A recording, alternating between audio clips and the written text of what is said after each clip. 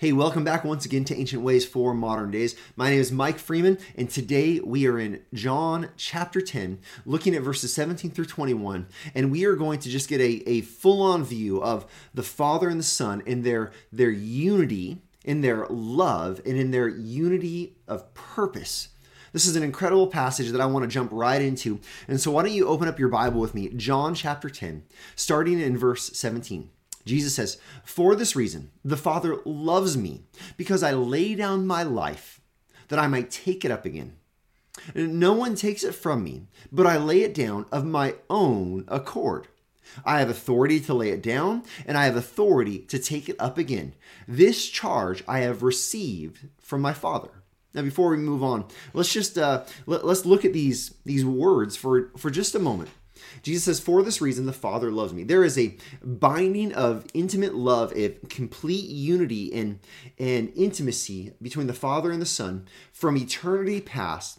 And this is displayed in Jesus and in his obedience to the Father. The Father and the Son, they exist in this perfect bond of unity and purpose, and it's displayed in love and obedience. In fact, Jesus says, "Because I lay down my life for the purpose that I might take it up again." This is Jesus' purpose. He's coming to earth not just to die, to pay the price for the sins of the world, but to also be resurrected. This is part of the plan. This is the purpose. This is the goal. This is the mission. In fact, when Jesus talks about his death, when he prepares his disciples for it, he tells them, "I'm going to suffer. I'm going to die. I'm going to be mistreated at the hands of the chief priests and the religious leaders, but I will be raised from the grave." This is the purpose. He says, in fact, no one takes it from me.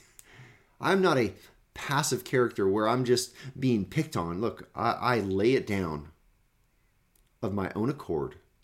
Jesus lays down his life in love to the Father and in obedience to the Father.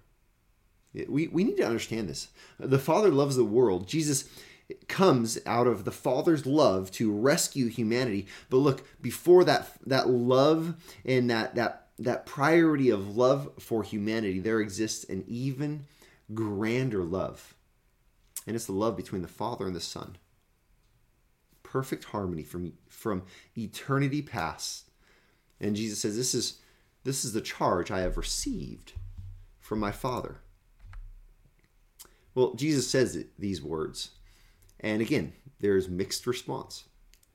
Verse 19. There was again a division among the Jews because of these words. Many of them said, "He has a demon and he is insane. Why listen to him?" They just want to just cast aside any of Jesus's words. They want to outright dismiss his miracles that are signs that point to his identity. But look, others, verse 21, others said, "These are not the words of one who is oppressed by a demon." They say, "Look, can a demon open the eyes of the blind?" Now let's go back to chapter 9. Jesus has healed a man who was born blind. And he does this as a sign pointing to his authority, pointing to his messiahship, and look here, pointing to his unique, united relationship with the Father. This is the payoff here. There's no way that Jesus could do this unless he was in perfect unity with the Father, unless he had this unique relationship with the Father, which is exactly what he has.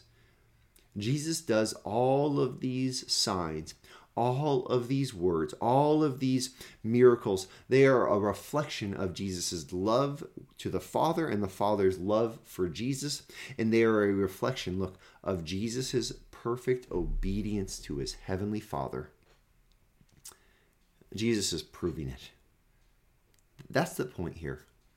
He says, "I am doing this because I am in line perfectly with the Father's will, and I am walking perfectly and uniquely in the Father's love."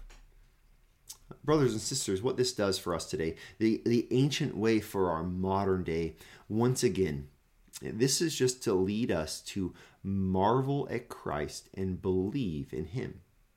Believe in his unique relationship with the Heavenly Father.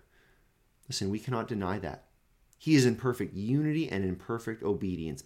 Believe in his perfect plan.